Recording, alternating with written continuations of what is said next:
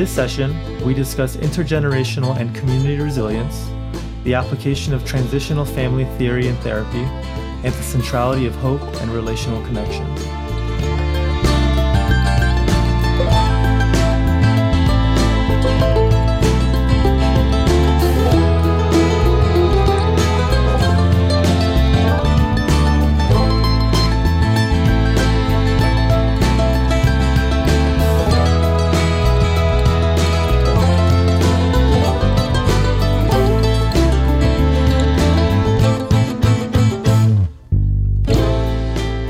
Dr. Judith Landau is a child, adolescent, family, and community neuropsychiatrist and former professor of psychiatry and family medicine.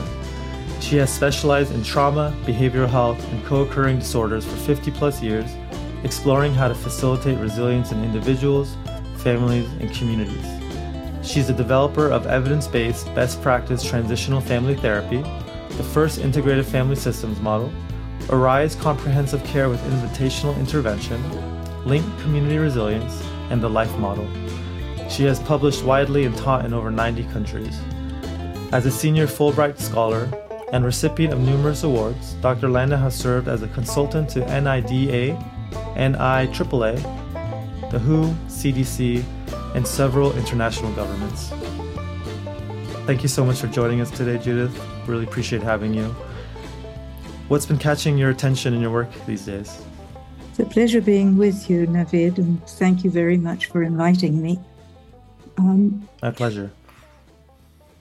I'm still passionate about my original objective, which is intergenerational resilience and how we access resilience in individuals, families, and communities, honoring all of them, regardless of difference. And I think the way that I've applied things across time is always with that theme in mind, and how we change the prevailing culture from pathology to resilience. Because unless we're able to do that, people get obsessed about difference, and that's where we find ourselves in this awful current situation. And I think until everyone really understands that we're all inherently similar with the same goals, dreams, hopes, and humanity, we're going to keep destroying one another. So a large part of that is, while with changing culture is also changing all the aspects of culture, the things that people need to recognize as different but still maintain our humanity. And I think in the health fields, we've become so focused on pathology in contrast with how I grew up as a traditional African healer, where we look for resilience and strength and health. And there have been phases during my rather long career where people have looked for health and healing. And then the insurance company or the prevailing economic situation drives everybody back into silos, whether they're individual rather than looking at family systems and community, or whether they're the silos of different specialties.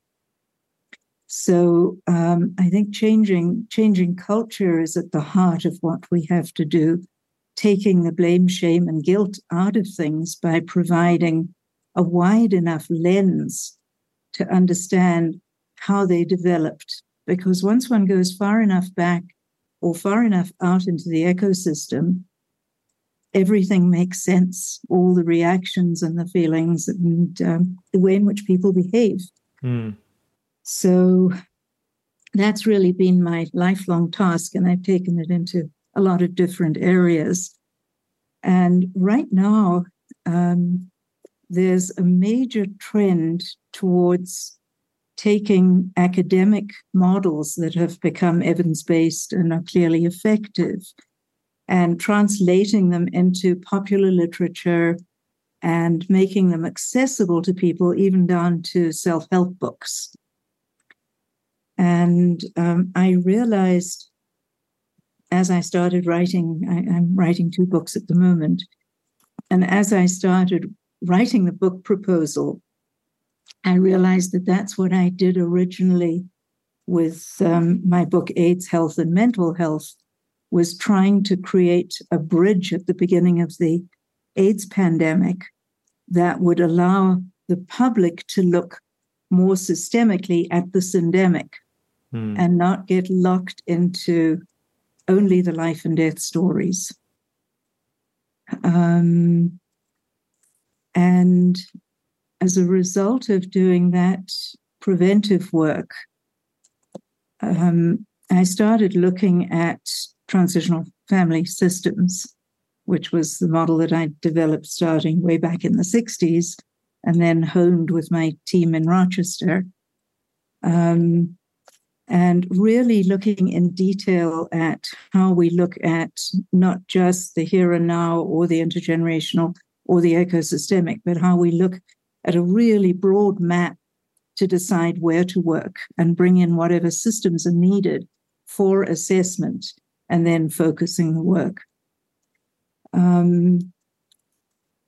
The other trend that's happening at the moment is that we are, because of the situation in the world with the growing regional and global concerns from war and genocide to pandemics, syndemics, COVID-19, opiates, human trafficking has reached an all-time high, global climate change, terrorism, random acts of violence, and back to war.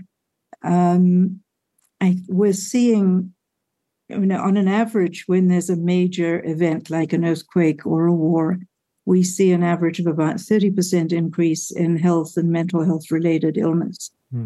Right now, because there's so much going on, we're seeing somewhere between 30 and 60%. Adolescent really and young adult suicides at an all-time high. And we don't have sufficient practitioners to be able to deal, licensed providers to be able to deal with it. And I've seen this in many countries over my career. I think I've taught in almost 100 countries.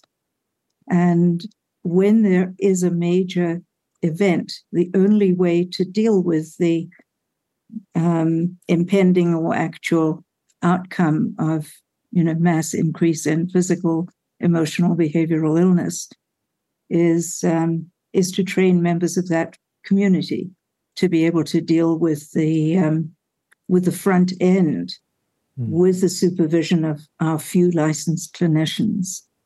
And I think we're now at a point where we have to start thinking that way worldwide. Because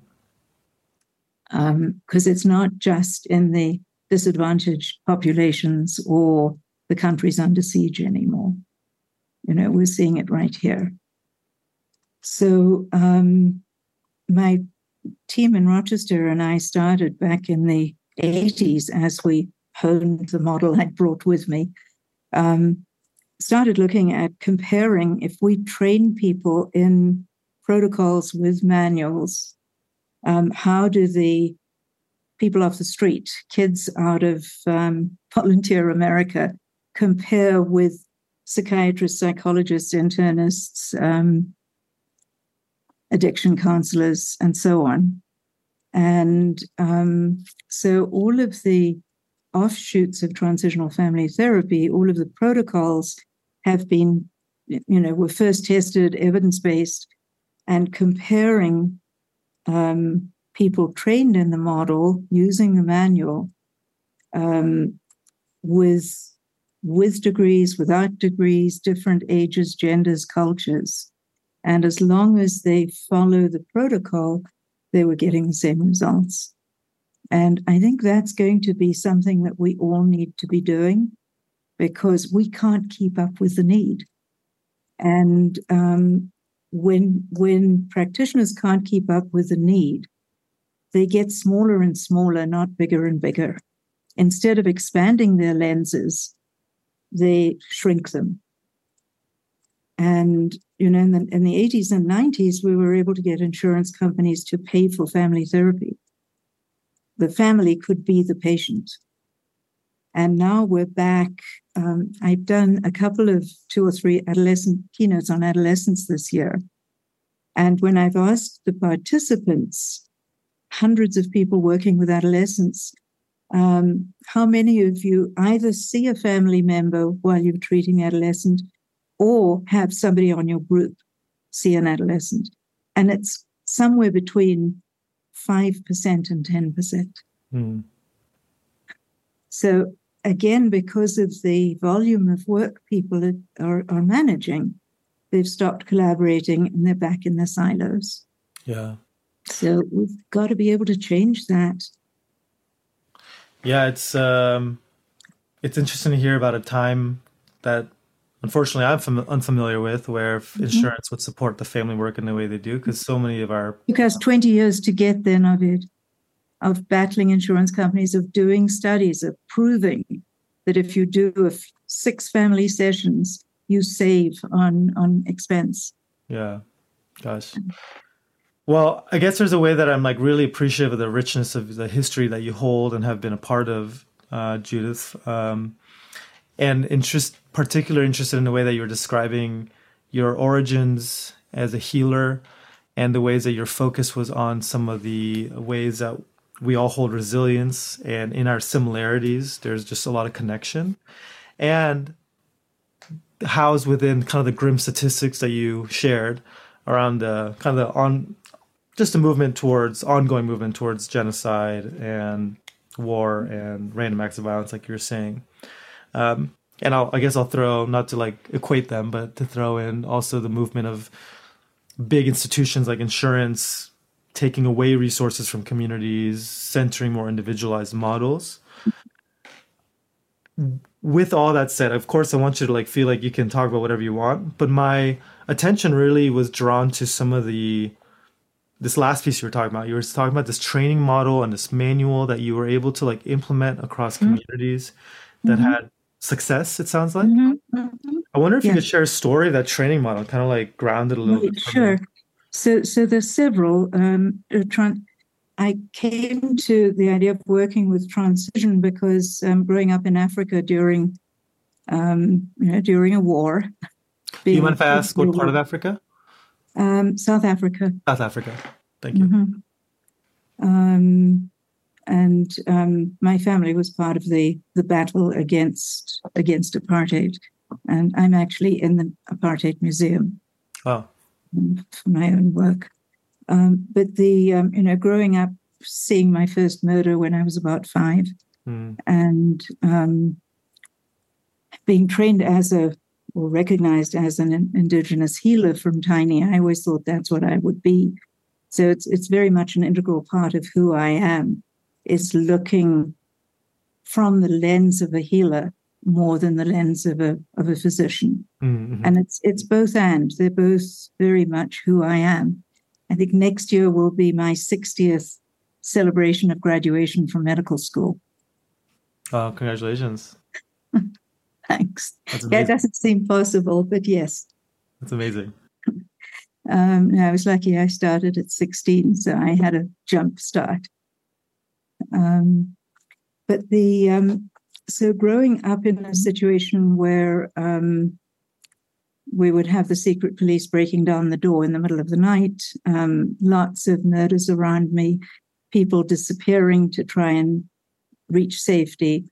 A lot of my friends and, the family friends, parents would disappear, either being put in jail or smuggling themselves out to another country. And what I learned was I was the oldest of 32 non-blood siblings. And what I learned was that regardless of what was happening around us, and there was a lot of horror, there was also the excitement of secret meetings in the basement of my father's clinic and, the plotting and planning for restorative justice. Mm. And what struck me as I grew was that at no point did any of us kids feel alone, even when our parents were missing or under a banning order, which meant they were not allowed to socialize. We always knew that there would be somebody else in that group. Mm. And it was a completely mixed cultural group. I mean, there were no boundaries.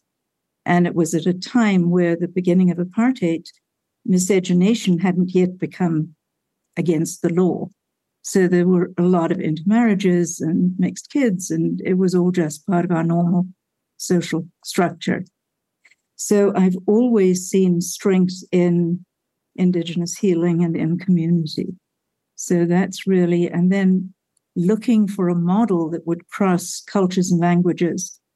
There are 11 official languages in South Africa, and I couldn't learn all of them. I tried, but and really learning about the different spiritual belief systems and so on, I realized I needed to find a way of working across all of them, which is where transitional family theory came from. Was because all living things are in transition. So choosing that as a universal theme allowed us to work across different groups and different countries and different situations. So once we had tested transitional family therapy and it was evidence-based,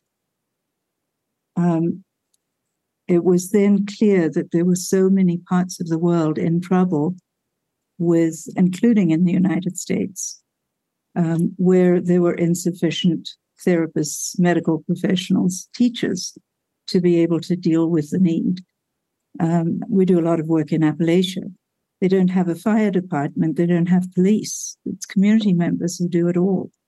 Interesting. So we started to adapt transitional family therapy to specific needs, like getting people with mental health disorders and addiction into treatment and keeping them there, like dealing with domestic violence, working in communities where there are no services to help train members of the family as links between the professional and the extended family and community to bring about change in that community. And so all of the protocols that you read off my little bio are evidence-based, and they were all tested with community members, kids out of high school, against well-trained professionals. And so just to make sure I'm capturing this, Judith, that the transitional family model is something there's some sort of need identified in a community, and then this model is brought That's in. linked community resilience. So need in a community is where we apply linked community resilience, which is working with that entire community to select links who then are trained. So we train people as linked community facilitators who then find links and work with them and train them to work with their families. I see. And this all kind of was born out of your history in political turmoil and growing up in activism and resistance to a really unjust system. Yeah. And so then you took this model that necessarily, as it was developed in South Africa, responded to the cultural and linguistic diversity there. Yes. And you've implemented it elsewhere and found success and developed research and evidence off of this model. Yeah. Yeah. So, one of the early linked community resilience tests was Natal province's 5 million people. And the head of health for the province spoke to me about not being able to engage members of the community who were not coming in for mental health issues, for physical health issues. They weren't getting immunized. There was a high infant mortality rate. Yeah. So we co-designed linked community resilience to reach out into that entire community. So that was the first study. I'm interested in this, and I'll just give you context as to why. Like, as you probably already know, I work with refugee communities out here in San Diego. Yeah. And all early research was with refugees. Yeah, it's just like a really beautiful context to be in, and a lot of how you're describing families and resilience. I love it. Also the interest in intergenerational resilience versus the focus on trauma. With that said, rightfully, the communities, some of the folks I've worked with in this community, the refugee community, are very suspicious of institutions. Of course, because they come from extended families that don't call for help unless something desperate's happening, And as soon as they've got help, they close ranks again, which is exactly why I developed the concept of what I originally called link therapy, where the person who came to us for help became the link to the family. So, for example, there was a refugee family of Laotians where a brother of 12 had swum the Mekong with 3 little sisters and brought them into and had got them through Thailand to the American hospital there and ultimately to Rochester. And he had been in hospital 4 or 5 times with extremely serious suicide attempts. He'd tried to hang himself, he'd stabbed himself in the stomach, and so on. And it turned out that he was feeling incompetent to take care of his sisters. And he had a fiancée who had left him. And it seemed like an extreme response, just because his fiancée left. And what it turned out was when he'd come to the States, the fiancée and he had immigrated around the same time. And her father had been a nurse in the Thai American hospital, and he and his wife had really semi-adopted this whole family.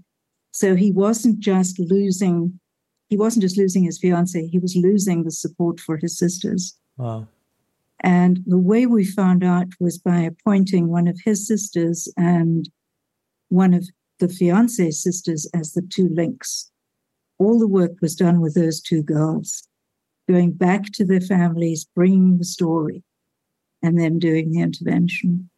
So let me know I'm sorry, please. And what happened was the father, when he realized what was going on, said, "You 2 don't have to be married for me to continue taking care of this family.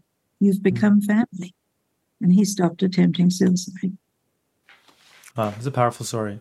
And correct me if I'm misunderstanding this, that the therapist in this context is less of a therapist and more of like a facilitator of connection. Exactly. And kind of a coach teasing from the facilitating and tweaking the system from the outside, suggesting what they might look at.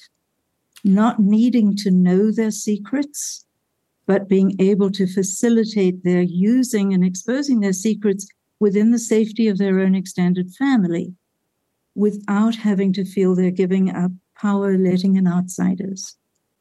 This really upends a lot of the traditional capitalist notions of therapy as a service delivery model that requires outcomes, and rather shifts and it's evidence-based. It's been tested in at least 50 different countries. Yeah, this is very radical that you're describing. I'm really appreciating. So the therapist may not even know the secrets. They're just supporting the links, Absolutely. The family links, yeah, to talk about it. Mm-hmm. And in fact, one of the things that happened was the father of the fiancée shared his horror stories with all the girls. I never heard them. That's really interesting. I love this because the biggest fear too that refugees have when they're coming in is, I'm going to tell the most secret thing I have to a therapist, and then they're going to call CPS or they're going to call the police. Yeah, I don't need to know. Hmm. People who need to know are the ones who can do something about it. And so this is evidence-based. Yes. And have you found success? And there are a lot of publications on our website. You go to linkinghumansystems.com publications. They're all in the community section. And is it link with a C or with a K? No, this is actually linkinghumansystems.com. The way it's spelled. Cool. The model is LINC. I see. Okay. Link Community Resilience. It was used in Kosovo during the war when I went in with an AFTA team and then continued to consult to the Director of Strategic Development. And we basically designed a whole regional health and mental health delivery system because they only had 37 professionals of any kind left at the end of the war. And we were there during the war. And he then became the Minister of Health, Feridagani. he's published widely. He and I published quite a bit together. And we actually have a couple of after publications that we did together. And amazing stuff. We basically developed regionalized healthcare delivery, and the decentralization, the people manning what we called health houses are members of the community with no training. But they're the front end, and only if they can't help do they send somebody up the chain to the clinic where there's a social worker or a nurse. And they're not allowed to go, patients are not allowed to present at any level of care without a family member or friend. So one of the studies was looking at, they had a very high rate of schizophrenia. And at the end of a year, we had a 98% compliance rate of people with schizophrenia taking their meds and coming to treatment. Wow. And the shift being a more community-based, family-centered approach where the clinician is really brought in the more extreme cases. Well, and and only if the clinic can't help do they go up to the hospital. Wow. Well, I have to ask, I mean, not to be annoying, but what have been some of the challenges? You're never annoying, Navid. I have to wonder, because this is so, like, I'm just, like, inspired. What have been some of the challenges of this model? Not just a challenge inherent to the model itself, but, like, maybe some of the more political the political stuff has been extremely hard. Way back in the early 90s, I was a consultant to CDC and P, the preventive arm, and we were at a point of doing a congressional initiative for DC and 4 surrounding states to bring in linked community resilience because of the rate of addiction and suicide. And we were at the point it was all designed and ready to go. Worked with an amazing man who then left CDC and went to MIT. But as we were about to launch, the director of the CDC retired and the new guy came in and didn't understand the difference between process and content. And we tried to explain to him that if you have a process that's evidence-based, it can translate across cultures and communities. If you take content, you've got to translate language, you've got to make it culturally appropriate. It doesn't happen. Right. No, we've got to go back to the public health departments and ask what makes content transferable. And I said, you can't make content transferable. Well, why don't you retire early from the university and come and be head of the division?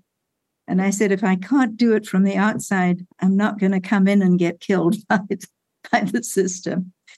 And it's worked in so many different places. I mean, Argentina, within 2 years, we had a 400% increase in adolescents and young adults being brought for treatment with linked community resilience and the ARISE model, where we train members of the community as links to mobilize families to recognize problems in their family. So, I went back to publishing it instead and working where we're invited. But, every so often there'll be a community that asks us in. Our most recent was Alaska, where the villages are falling into the water because of the permafrost melting. And the rate of COVID and addiction is and depression, extremely high. And we didn't get the grant. I had consulted to somebody in Alaska designing it. We didn't get the grant because the reviewers felt we were not training sufficient numbers of professionals. The fact that we would be training a huge number of peers and members of the community was irrelevant, because that money has to be spent on training professionals, not on spreading the impact of professionals. So there's still a long way to go politically. Right. And in some ways, perhaps kind of circling back to the earlier point, it might be even more challenging now than it may have been in the 80s or so. Much more. There was much more, because people have stopped even thinking about the family. The fact that, so many people working with adolescents don't even include family. So I'm still doing it. I'm still doing keynotes and trying to help people understand why. Let me know if this is a fair question, but what keeps your energy going for this work? Because hope. And also just the knowledge that, I've been given this way of thinking for a purpose. I know why I'm here. And as long as I can make a bit of difference, and I am trying to, for quite a while, I wasn't able to write because I was so busy. And I think with the current trend of people taking evidence-based models and turning them into books that are accessible to the public, which is what I did, my AIDS health and mental health. What do you think of that trend? Are you? Well, I'm part of it. I mean, the AIDS book, which was published during the AIDS pandemic, was our book on our evidence-based model of prevention. And it won an international award as a crossover book. So it was one of the first that actually crossed over to the public. And the Arise book is used by a lot of public. So I'm currently working on my autobiography because everybody keeps saying they want it, but it gets put aside because the book I'm currently working on is called Family Bridges Across Time. And it's the story of families that I've worked with who've used past life regression hypnosis.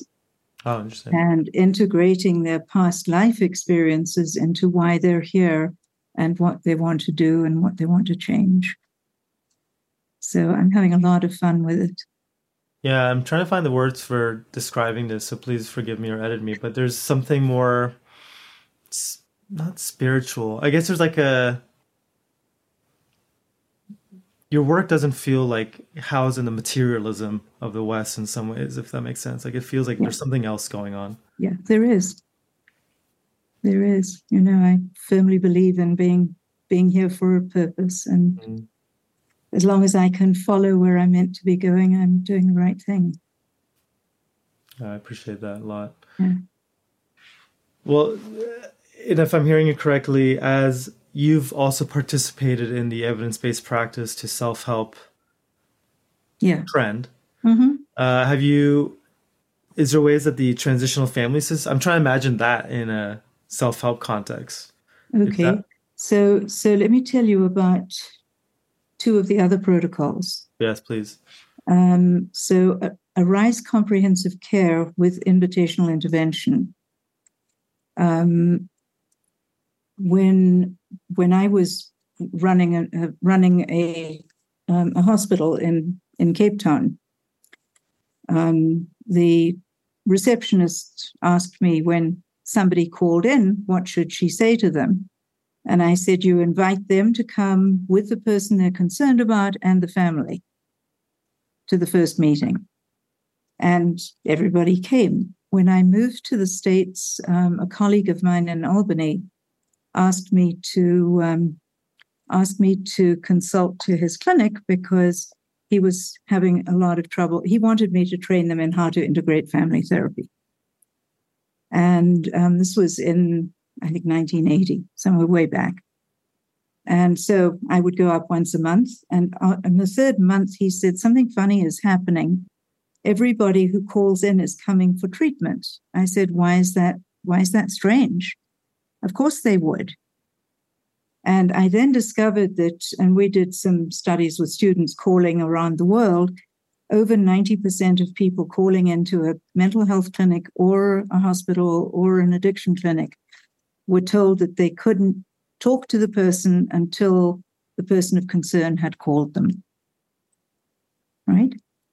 So we set about changing that and developed Arise, which is a way of working with whoever calls in to have them bring the family and the person of concern to the first meeting. And we meet with them whether or not that first person of concern comes.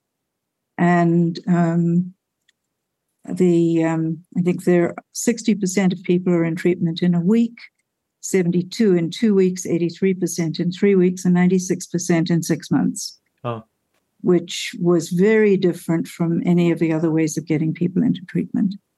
And it's been studied around the world, and Fernandez and his team looked at, why does it work? And it's because the family's involved, it's invitational, and it's a continuum of care that lasts at least 6 months. So people don't sign out, and less than 2% sign out against medical advice.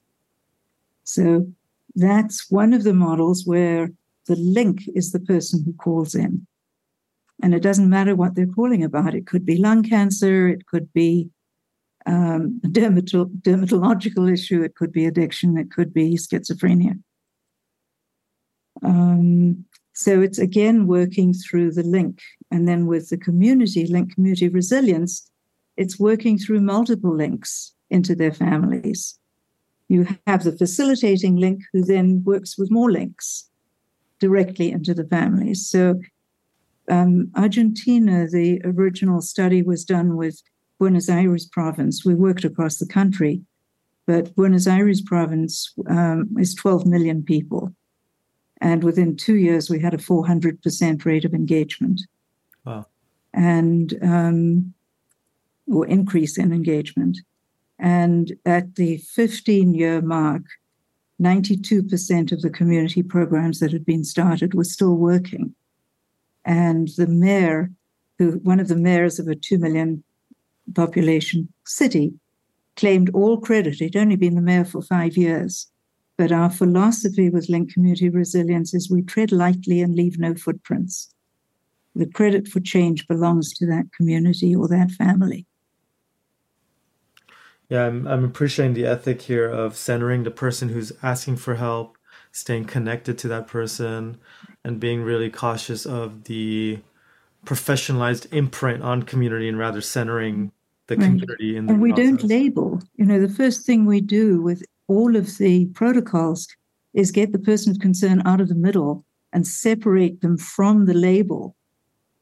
It's someone with schizophrenia. It's not a schizophrenic. Mm-hmm. Any more than we say that's the heart disease or there walks the fracture. Right.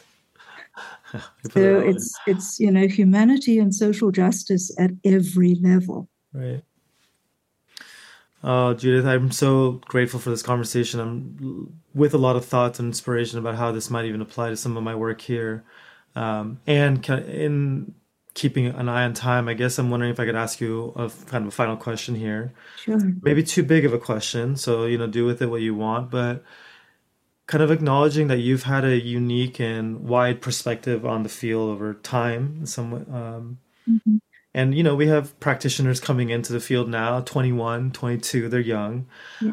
What hopes you have for some of your work and its legacy, or maybe even more broadly, just this incoming generation of practitioners? I think one of the most important parts is hope. That no matter how bad things look, is to trust that we're all inherently resilient. And regardless of how horrible things look, if we can find that first little thread of resilience and resources, if we can build relationships, because our resilience sits in our connection to our family and culture of origin. I'm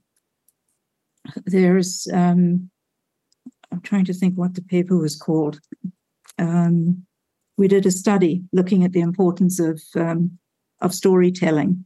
In fact, if you're familiar with Michael White's narrative therapy, it came from a workshop I did in Israel in 1977 at their first international conference, where I turned the whole plenary audience into an African community and moved them from the tribe into the city and out again.